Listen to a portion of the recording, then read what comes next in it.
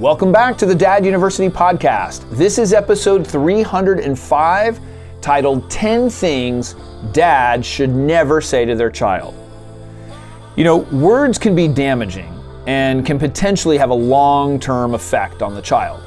So we need to be careful about what we say to our children and be mindful about how our words affect them. You know, of course, as they get older, we teach them resilience and that words aren't as important. But because we are their parents, what we say does have a lot of value. I do hope you enjoy this episode. First, I'll talk about the Dad University membership, and then we'll get into the 10 things you should never say. Hey, this is Jason Kreidman, founder of Dad University. For those of you interested in achieving your full potential as a father, or you simply want to support our mission, become a member of Dad University. The cost is pay what feels good, so you get to choose what you want to pay. Visit daduniversity.com to learn more. Now, let's get back to the episode. In today's video, we're going over 10 things you should never say to your child. I'll tell you right now, you are probably guilty of at least one of these. But if you are, don't worry. We all make these mistakes as parents. Number one, you make me mad. This can also be you're getting me upset or you are frustrating me.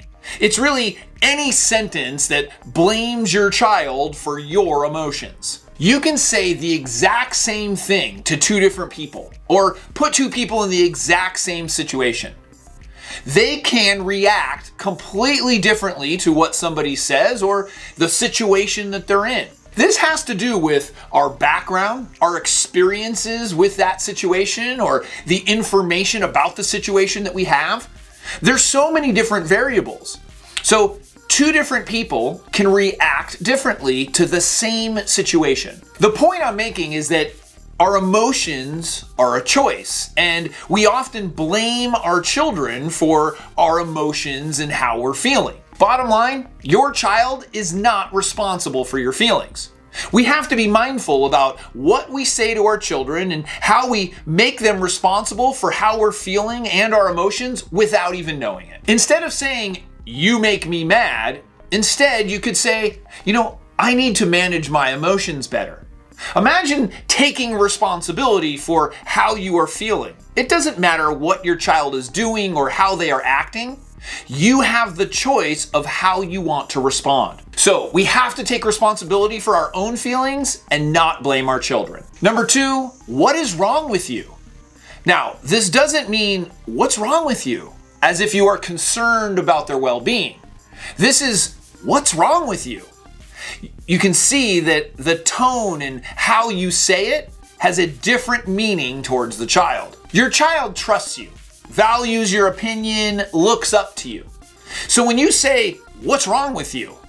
the child then internalizes it and is thinking, something is wrong with me. What's going on? The child potentially then can believe that something really is wrong with them, and this can have long-term negative effects on the child. This certainly wasn't your intention, but the words can be damaging if you're not careful. Another way to say this might be, "What made you decide to do that?" Or, "What were you thinking when you did that?" In most cases, the child wasn't thinking when they did that.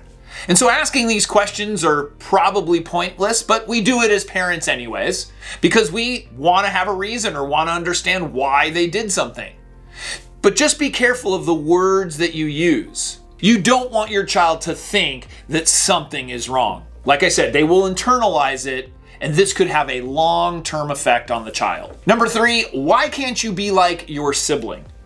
If you have a brother or sister yourself, you know that being compared to your sibling is one of the worst things that you parents can do. Feeling compared to a sibling that you might already feel is favored by your parents, that can be devastating. In addition to the child internalizing the words and not feeling good enough because of the comparison, you also risk those two children not getting along.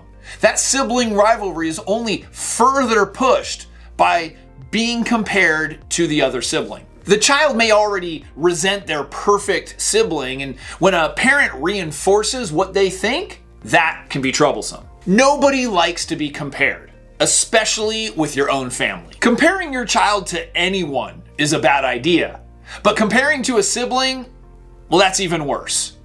Just remember that every child is unique.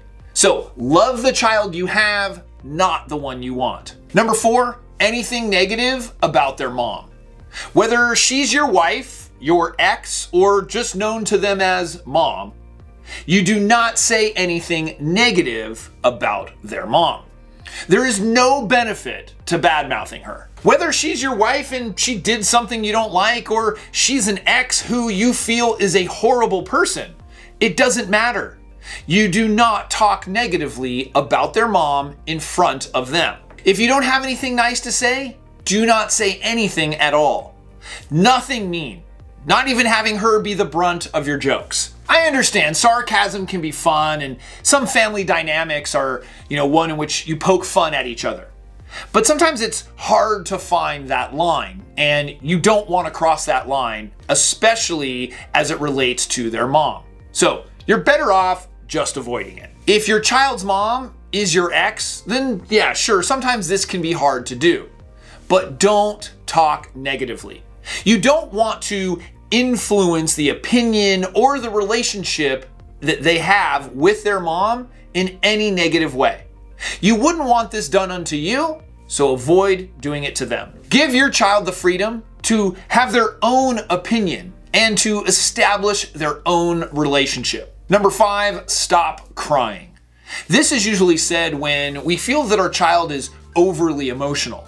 The child breaks down, has a tantrum, or just doesn't seem like they can get it together. Which makes sense because most children don't know how to get it together. In fact, most adults don't know how to get it together. What we are often trying to do in that moment is to help our child calm down. We want them to be resilient and self-confident and strong.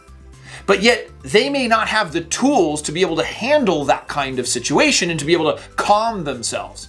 So we think by saying, stop crying or don't cry, that we're somehow assisting in that process, but we're not. So it's our job to help them. And in my parenting program, I teach ways to communicate with your child and to help de-escalate these kinds of situations. A couple of ways to approach this, assuming the child isn't doing it just for attention, would be empathy. Look at it from your child's perspective.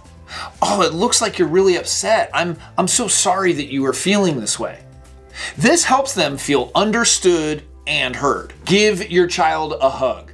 Sometimes a dad's hug can literally solve the world's problems. And finally, a way that can kind of help teach your child resilience and self-regulation is by saying something like, hey, crying doesn't seem to be solving the problem. What can we do to solve it? Well, you're not specifically telling them to stop crying. You're showing them that you are there to support them and help. You might say, hey, let's see what we can do about it. It's the we part that is helpful. Again, we don't want to keep them from feeling emotion, but if there is a problem to solve, let's feel the emotion and then solve the problem. Now, of course, sometimes there is no problem to solve. There is just emotion, but that's for a different video. Number 6, you are a bad child. Now, you don't want to label your child as bad. There's no such thing as a bad child. There's only bad behavior. It's important to be clear that it's the behavior that is bad. They are a good person who may have made a bad decision or is behaving badly. But taking it further, just using the word bad doesn't help the situation either. It doesn't help correct the behavior or teach anything as well. So you want to be very specific with what is the behavior that you don't like. Then, in addition to not liking the behavior, what is the correct behavior that we want to see? You hit your sister. That's not okay. We do not hit. What would have been a better decision to make when she took your toy?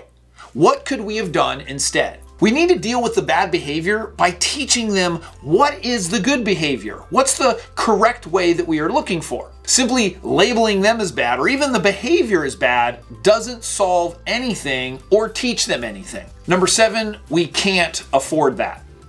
This is a common thing that is said when, a child goes for a toy or wants something and a parent will say, I'm sorry, we can't afford that. Now, This is certainly dependent on a child's understanding of money and the value of things. Saying that you can't afford something is coming from a place of scarcity, and it can also create negative feelings. You may not have a lot of money, but that doesn't matter. We want to teach our children that we make decisions on how we spend our money. A better phrase would be, we choose not to spend our money on that. This then becomes an opportunity to teach your child about priorities. We make decisions on how to spend our money based on what is important to us. This is more empowering and showing that we have control over our money versus our money having control over us. Number 8, you are okay. Sort of like telling your child to stop crying, saying that you're okay is not really validating their feelings. Most of the time we'll say this because we're trying to help them through a difficult situation. And by saying you're okay, we're thinking that that's going to help them calm down. Like when a child falls or gets hurt and we say, oh, you're okay. Think about this for yourself. You're upset. You're in a highly emotional situation and somebody close to you says, you're okay. You'll probably respond with, well, no, I'm not okay. And you clearly feel then disconnected. You don't feel that that person understands you or that they realize what you're going through. It's really, really emotional for you. So imagine now your child is going through that kind of situation. They feel very emotional and you're telling them, you're okay. It's the same thing. Instead, use some empathy and put yourself in the place of the child. Don't use your adult man brain. Put yourself in the place of your child and look at it from their perspective. They're not okay. So by you saying, hey, you're okay, doesn't allow them to feel understood and heard. So saying something like, it seems like you're really upset. I'm so sorry that you're feeling this way. That's going to validate how they are feeling and actually get them on a quicker path to feeling okay. Number 9, because I said so.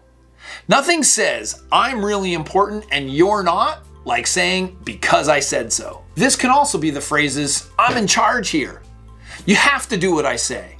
Because I'm the parent and you're the child. Maybe you know some from your own childhood that you can put in the comment section. These phrases eliminate conversation. They disconnect you from the child and provide no opportunity for the child to learn. Now, you may say these phrases because you don't really have anything else to say and you don't really have an answer at the moment.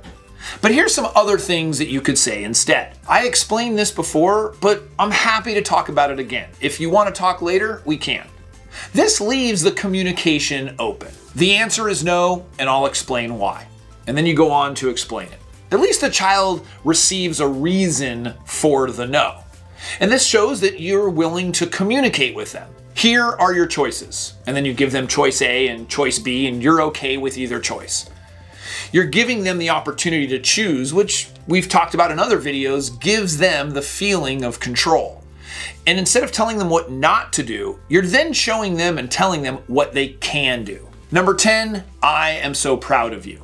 So this is the one that seems to get a lot of comments and there seems to be debate about it. But I did an entire video dedicated to saying, I am so proud of you. I'll link it up here somewhere. When you say, I am so proud of you, it's actually about you and not the child. Your child may have done something that you feel good about. But again, you're attaching your emotions to something the child does. We don't want our child to rely on external judgment. We want our child to feel good from within. So something that you can say instead is, you should be proud of yourself. The child then realizes that it was their behavior or their actions which caused them to get a good grade or do well in a performance or sports or whatever. This really had nothing to do with you. It was actions or behavior that they had, and as a result, there was a positive outcome. It's much better and healthier for the child to have that internal motivation rather than needing the external judgment. So saying you should be proud of yourself allows them to feel good from inside. If you absolutely can't stand it and you completely disagree and you have to tell your child that you're proud of them, then you make it unconditional. It's not tied to their behavior or an outcome or something that they accomplish. You say you are proud of them no matter what. And so you would say, I'm proud of you regardless of what happens. I'm proud of you because you are my child. I recommend avoiding it altogether, but I know there are going to be people that just have to say it, so I'm preempting that discussion. Hopefully you've learned some valuable things on what not to say to your child. If you enjoyed this episode, we appreciate positive reviews and any kind of feedback that you may have. If you want to achieve your full potential as a father, or simply support our content, consider becoming a member of Dad University. Visit daduniversity.com and click on Become a Member. We'll see you next time.